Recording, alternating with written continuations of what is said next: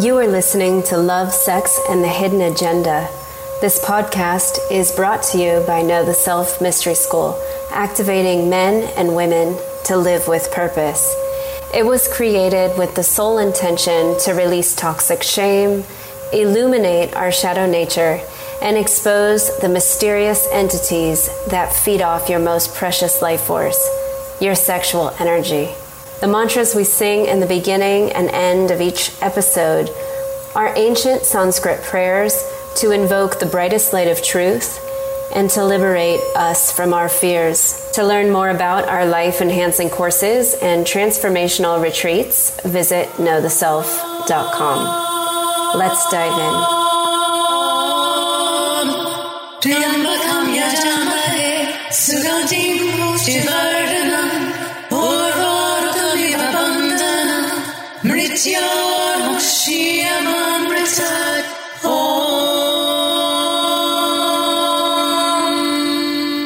Welcome back. We have Angeline and Dixon back with us for another episode. They're from Relationship Mastery Academy. In the last episode, we were talking about how I know them and learning so much about their relationship and what they do in their coaching business. So they've been together over 30 years and they've come up with this Manimal system. So you can go take quizzes and find out which Manimal you are. And we've discovered that Dixon is a panther gorilla hybrid. And if you heard the last episode, you'll know that I have tested all the men in my life to see what patterns, what kind of Manimals I've been collecting. And Angeline's helped me kind of discover the different patterns I was having and how to find a relationship that really has substance and to change some of these patterns. We learned about communication styles and if we're internal or external processors, if we're introverted or extroverted. So I have so many remaining questions. I don't know how many episodes we're going to have to do with you both because Satya and I are over here spinning, ask them about this, ask them about that. So one thing that I have wondered from the moment I met you guys, I could see that, here you are, this beautiful couple. You've been together for 30 years or over 30 years. And it's something that we all dream of. And for me,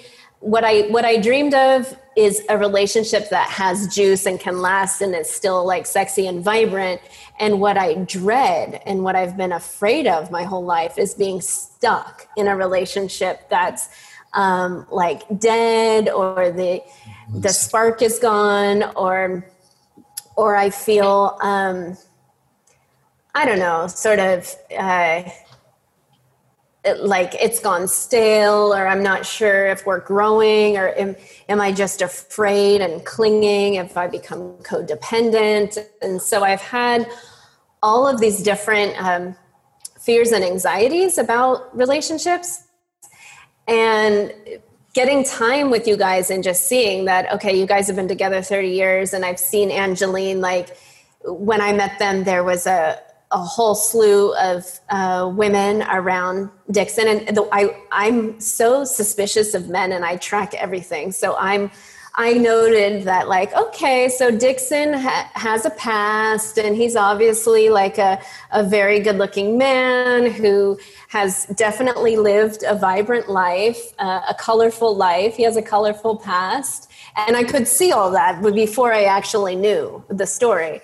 And I was very different, Angeline, she's got the family thing down. She is a committed mother. She's dedicated to her kids. She's super close to her children. They're best friends. She's the mother I always dreamed of. And I was how did she train him? Did she reform him? How does she feel so comfortable? She's so free. They're both so free. She's not controlling him. She's not jealous. She's not obsessing over his every move, which is kind of what happens when a woman chooses to be with a panther type. I mean, I'm just speaking honestly from my own experience, because I tend to attract, or I'm attracted to very attractive men that are charming, that are charismatic, that have colorful pasts. So I have a lot of questions for both of you, but I'm just curious. Did she train you, Dixon, or like, did you just get inspired to like change your ways? Because I don't know if you were like the man I'm assuming you were before you met Angeline, but maybe you guys can just take us back to like when you met, what was the circumstances, and like how did you come into like a strong, I'm assuming you're monogamous, and yeah. That's true. So I want to break your question. I hear two questions in what you're saying. Okay, so the first question you kind of started with is, how do we avoid that dreaded, we've been together 7 years, it's boring, sex is no fun, there's no juice anymore, I think I need somebody new. And so you go out and flirt with somebody else, and it's so exciting because it's that new energy. And so how in the world does ours, which I'll tell you, gets better every year, juicier every year? How does that happen? What's different? So that's one question. And the other question that I hear is, how did Dixon change from being a skirt-chasing fool who cheated on every woman he was with to now being with a woman he's totally monogamous with and seems happy about it, and he's not complaining about the old ball and chain and all that kind of stuff? So those exactly. Exactly. Yes. Please share with us. Like, what is that? That's like secret sauce.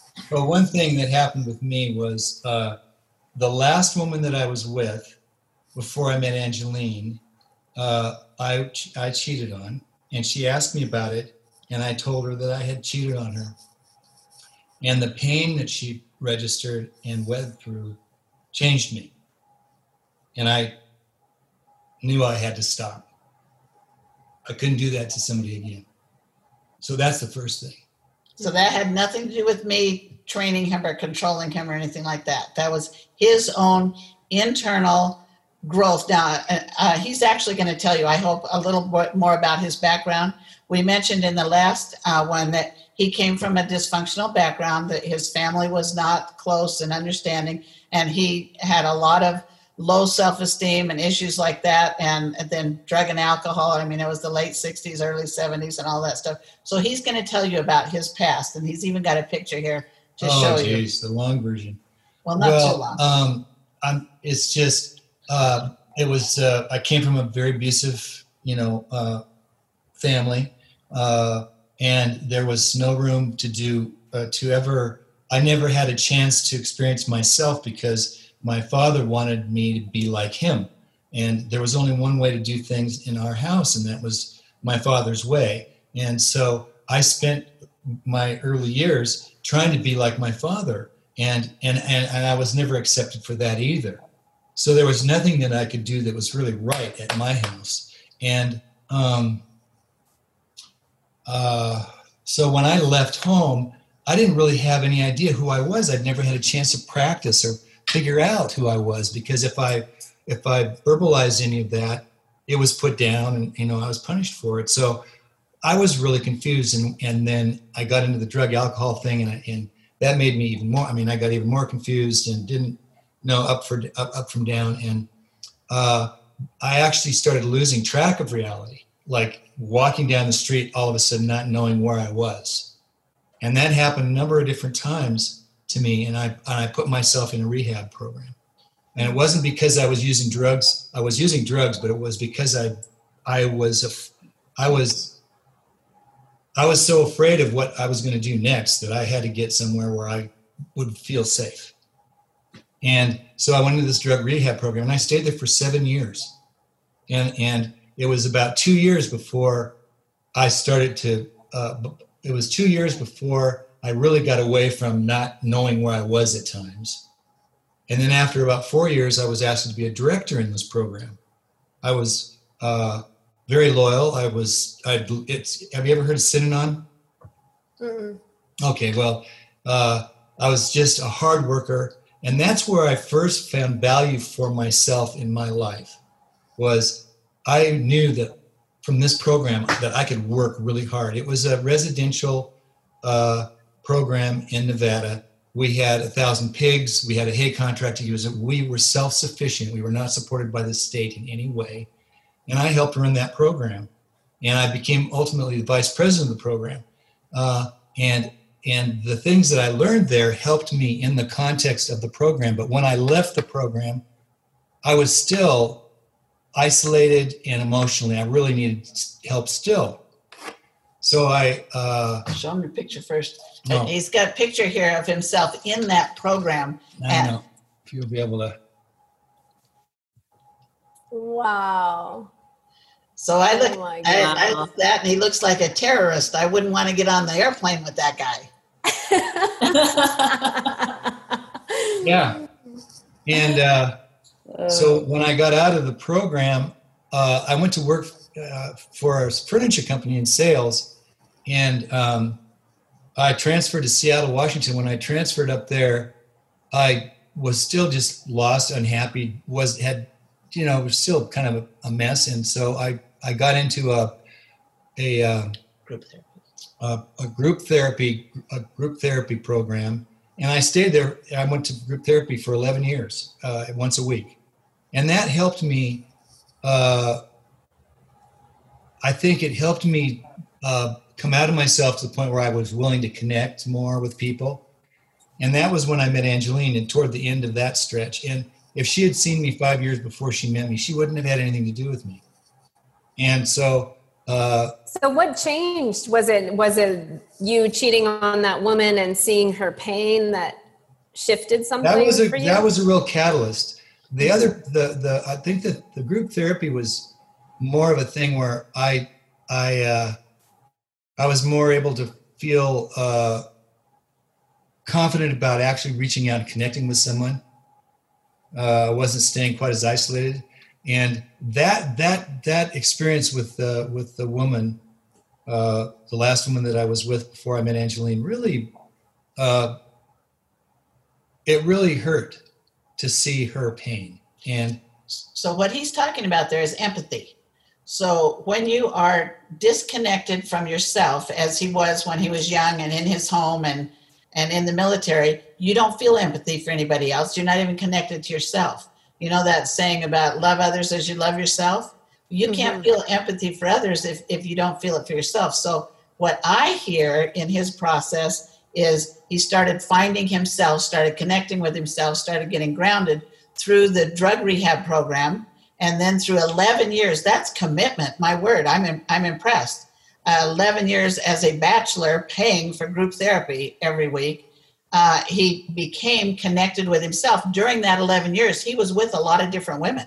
He cheated on all of those women, but he was developing connection and respect for himself and who he was. When I look back, I think that, when I read the diagnostic description of a sociopath, I think I was like a borderline sociopath early on, because I did things that I didn't feel that bad about, that were just not just bad things. I did bad things, but I worked away from that, and I kept getting more and more like empathy, as she's explaining. And so by the time that I had met him, he'd already gone through a lot of change and personal development, and had shown a lot of commitment and willingness to do that kind of work and put his money there and all of that. And so at the time that I met him, he said to me, not right in that moment, but he said to me, I don't like what I did in the past. I don't like who I was in the past. I want a new way, and I don't know how to do a new way. I don't know what to do. I want to do it differently. And she wanted to do it differently too, because she was going through a thing. And so we sat in this car the night we met till 3 a.m, never touched each other, and just talked. And we ended up moving in together with her children and everything. And we never kissed for the first 3 months we were dating. She slept with me 2 or 3 times. We were slept in the same bed, but without sex. I was I was really determined not to fall into this trap that I'd been in. I didn't want to do that anymore. And I had no idea where it was going to go. But I wasn't going to go back, or I didn't want to go back. And so, well, you guys had really opposite paths. Like Angeline, you had just ended a marriage of many 20 years. 20 years. That kind of went the dead, boring, stuck in a rut kind of thing, right? And he's living the opposite life of like free man, out and about, partying, doing whatever, sleeping with whomever, right? That's right. It's like you guys came to meet in the middle and sort of like exchange keys with each other and find it's beautiful. Yeah. Well, it's and we have a cute little video about that on our website. So when people go to relationshipmaster.com, they can see this little video about the differences between us. But the point that I want to make here is your question about how did he change? He worked at it. It certainly was not me saying, you got to be this way. That's what I want. You got to be such and such. He did the work.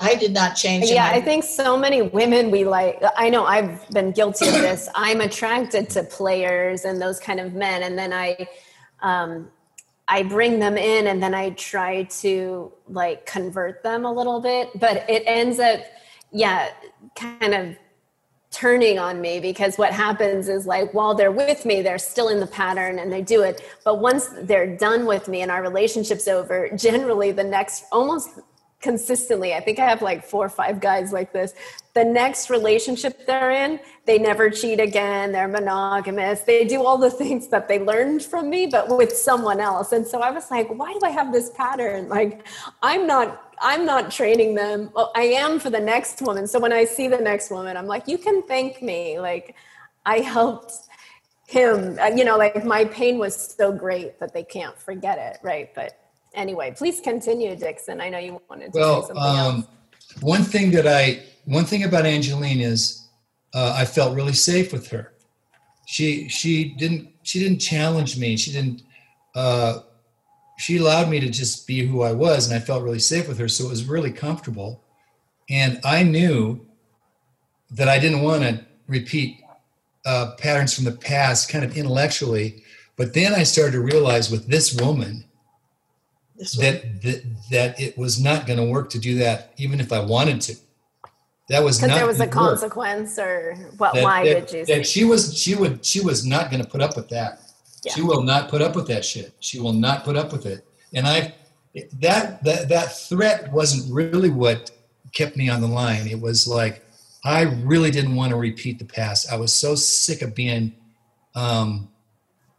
just by myself alone.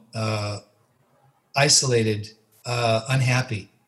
I feel my life was miserable, and I was happier with her than I was with anyone else. And so it was kind of like we just never questioned. We never talked about whether we were going to stay together or not. We just sort of came together, and it just kept growing and getting to be a better thing.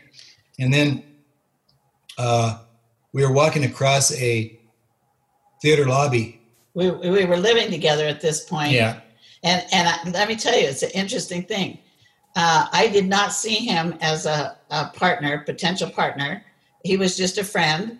And we moved into a house together. And he took the master bedroom. I took the second bedroom. My son took the third bedroom. And my 2 daughters took the 2 upstairs bedrooms. We were not a couple. We were not. We were just friends supporting each other. We liked to dance.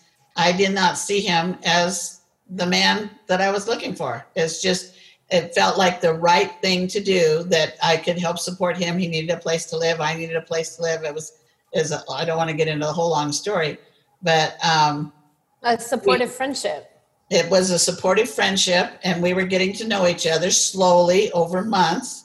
We did gradually end up being in each other's bedrooms in that house. So it did not start out as a sexual chemistry relationship at all. It started out as respect for each other as friends. We gradually ended up in each other's bedrooms at different times. And then this situation happened and along the way, he was saying things to me like, I just want you to know. I'm never going to get married. I'm not the marrying kind. Don't even think about that. And I wasn't thinking of it. I wasn't, but... So we're walking across a theater lobby one day after we were watching a movie. A movie that had very traditional values in it. And she stopped and she took me by the arm and stopped me and she turned me toward her and I'm standing there, I'm looking at her. And she looked up in my face and she said, Dixon, I don't want you to take this as pressure, but I truly believe that marriage is a higher place in relationships. And it was like somebody had struck me with a bolt of lightning. I knew it was true. I knew what she said was true. And I came off the ground about 6 inches and I didn't come down for about 2 weeks. And after I came down, I asked her to marry me. It was like, no, it was over. She got me right there. Bam, right in the middle of that lobby, it was over. So what's that? How long had you been together at that point? I think we've been together about 6 months. 6 or 8 months. We were together 13 months before we got married. Wow. And what was it about that comment like that was true for you? Well, one thing is Angeline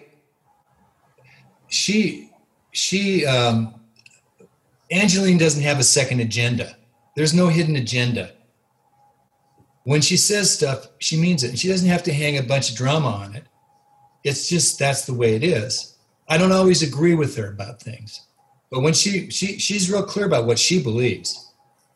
And when she said that to me, I just knew it was the truth. I knew that marriage was the next step. It was the next step. So I want to tie this back to something you said, Amalia, about getting involved with players and thinking you'll be able to rescue them, change them, whatever. Or hope that they pray that they don't cheat or get paranoid that they will. I mean, that's the other part. So here's the problem with that. You're getting involved with someone that you dislike how they are. When I got involved with Dixon, I liked him as a person and accepted him as a person. And then therefore he felt what he calls safe. He was accepted for who he was as he was.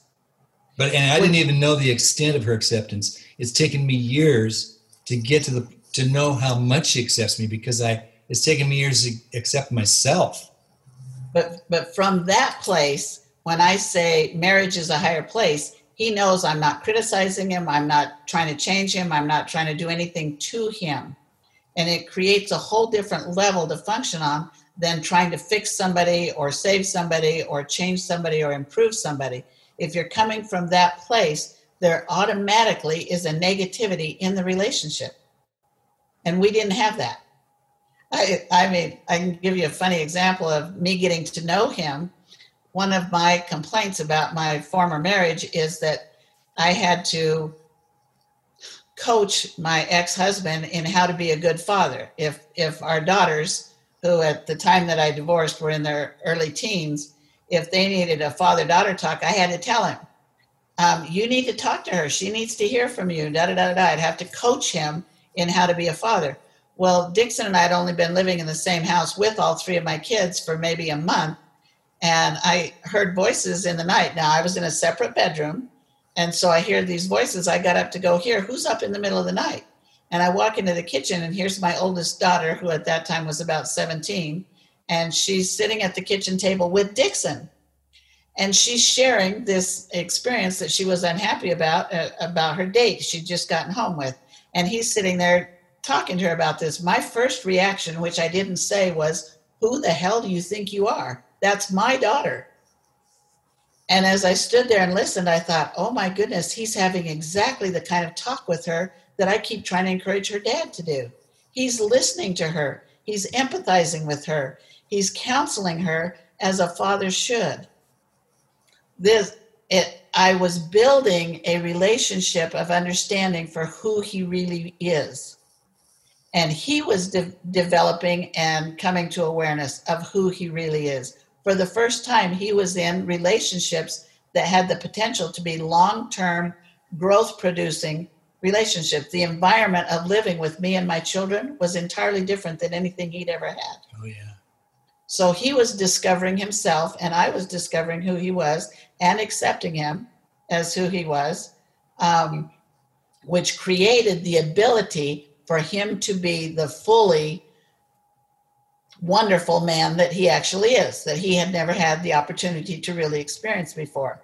And since we've only got a limited time, I'm going to jump from that to, I'm going to use that to segue right into how do you make a relationship last over years and years and years and have it stay juicy and have it be interesting. Yeah, I wanted to jump to okay, so tell us about the sex. Okay, so here's where did that come in? Here's a blog that I wrote a while back. It's called Juicy. My wife likes to refer to our relationship as juicy. And, well, it is. I have a few thoughts I'd like to share with you on the subject. Typically, when I think of juicy relationships, I picture people in their late 20s or early 30s. For most people, folks in their 70s like Angelina and I don't exude a juicy relationship kind of vibe. Honestly, when I see an older white-haired couple that clearly care for each other holding hands, I'll periodically catch myself thinking, oh, look, they're holding hands. Aren't they cute? And in my case, that's interesting because some of those cute white-haired couples are younger than I am. I'd like to tell you something important I've learned about juicy relationships. I've become aware that in the dark, the sensations of intimacy are as heady and wonderful at 74 as they were at 24. Even more so. Because in the dark, it's not about seeing things. The touchings and whisperings in the dark for white-haired folks are often accompanied by a time-tested stretch of experience and love impossible to imagine at 24. Yes, white-haired couples can celebrate their love through the sweetest, most intimate expression in this life, just like they were young again. So from perhaps a new and different perspective, the next time you see an old couple strolling along, white-haired and cute, imagine this. They're quietly headed home to turn off the phone, lock the door, and totally light the place up. Now that's juicy. Oh, so yeah. In there, the key thing is, I think he talked about a time-stretched experience that they have with each other. If that time-stretched period that they have with each other goes from the initial experience of who are you, what do you like, what is your background, and you're so curious about your partner. And then a year or two in it, well, okay, I know who he's like. I know what work. I don't even want to ask him how his day went at work. It's the same old stuff. And you quit exploring and experiencing and deepening the understanding and the connection. You get bored with each other because you're no longer being authentic. You're just playing the role. I've got so much housework to do. I'm stressed from my job. And you quit dating in the sense of getting acquainted. Dixon mentioned, I think, in the last call that we have had a 30-year conversation. We are constantly being authentic and open and learning about each other. We are deepening our mental, spiritual, emotional understanding, which keeps our physical relationship juicy.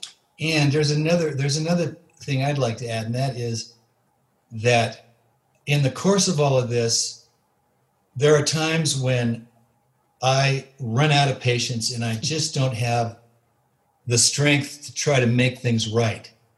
I'm just too tired and I'm too pissed off and I'm too frustrated. I don't want to talk to you anymore. But there's something that's really important, and that is generosity of heart.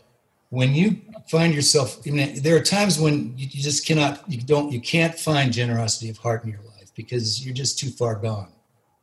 But when you see yourself starting to go, if you can just stop or slow the progress toward going enough to actually reach out with kindness and try to bring your heart through the pain that you're experiencing and add some light and bring love to the situation. It's not easy, but I think that really will help the tenure, the time to keep adding on, because the generosity of heart plays an important part in. It's a choice. You make a choice to stay open to each other. You make a choice to be vulnerable. To go past the frustration, past the anger. Sometimes you just can't do that. You make a choice to be curious about, why is he acting like that? What's going on? What's driving this, rather than being critical. That choice to be open, to be understanding, that's what keeps it juicy. And most of us, we get angry, we stop the generosity of heart, we get critical, we finding flaws, which, because everybody's showing their best side in the initial parts of a relationship, well, their true self is going to show up, and then you're going to see flaws in them, because everybody has flaws. And everybody has pain, and we're all suffering through life, learning the lessons that we have to learn. And if you come up against things that are deal breakers, such things as physical abuse or addictions and stuff that are deal breakers, you can't fix the other person. And if they're not willing to fix themselves, then it's a deal breaker and it's over with. But almost everything else, he leaves his dirty laundry on the floor. You know, he doesn't. The toilet lid up. Yeah, he doesn't remember to ask me about this or that, or he forgets my birthday, or loses credit cards. Yeah, loses credit cards. He's got ADD and he loses. I have ADD, and we had to go through some stuff about that. So those things are workable. They're workable if you're both willing to work at it. And we'll close with two things. There's two things you absolutely have to have for a relationship to work. There's more things that are really nice to have, but you have to have these two for any relationship, whether it's with your boss or your next door neighbor, anybody you want to build a relationship. You have to both be willing to be as honest, meaning vulnerable, open, sharing who you really are, authentic as you can. And you have to both be willing to do the work. If either one of you is missing those, and in my first marriage, I wasn't honest even with myself. I was playing the role of nice wife, and he wasn't willing to do the work. Our relationship was doomed. I mean, we made nice for 20 years and it didn't work. Wow.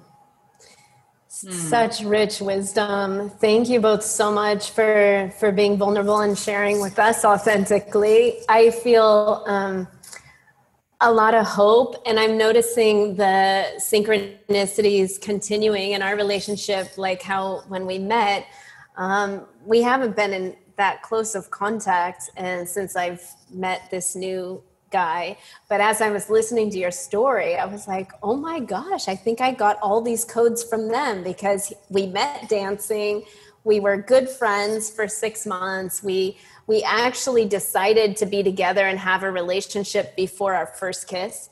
And so it's like, oh, wow, we had, and it was interesting because it was a very, very, very different way of getting together, that it's almost been mind-boggling and a little confusing for me because it's so unfamiliar. And well, stay tuned. Yes. I want. Well, I'm learning, like, you know, what you were sharing, Dixon, about Angeline's family and having, like, learning how to connect, and even the kindness that you mentioned. I've been learning that from my relationship. Like, he has a strong family. They're very connected. He's extremely kind in the way he converses with me. And I've had to learn to, like, really stop the judgments or the paranoia or even my requests, because he's open and willing to do the work. He's there, like, waiting to connect with me. But if I come at it with a certain aggressiveness or suspicion, it's not really the best place. And how did you say it? A generous or kind heart? Generosity of heart. Generosity of heart. I love that. I've been learning that and tuning with that in the last few months. And so it's beautiful to hear you kind of crystallize that. Thank you so much, you both of you. It's really a pleasure. We're going to have you on again. So nice. Yes, definitely. Well, best wishes to you in your new relationship. Congratulations working on it. And best wishes and lots of hope to your listeners.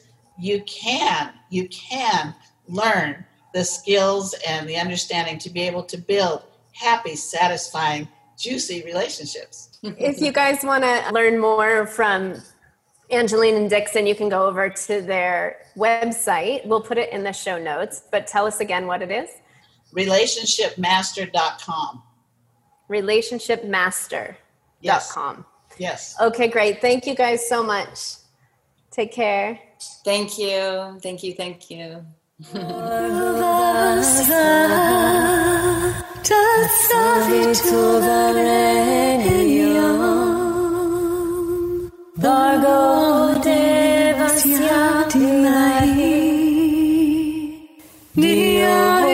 Thanks for hanging out with us. If you'd like to contact us and stay in touch with us, you can find us at lovesexagenda.com. That's lovesexagenda.com. You can also find us on Facebook and Instagram, Love, Sex, and the Hidden Agenda.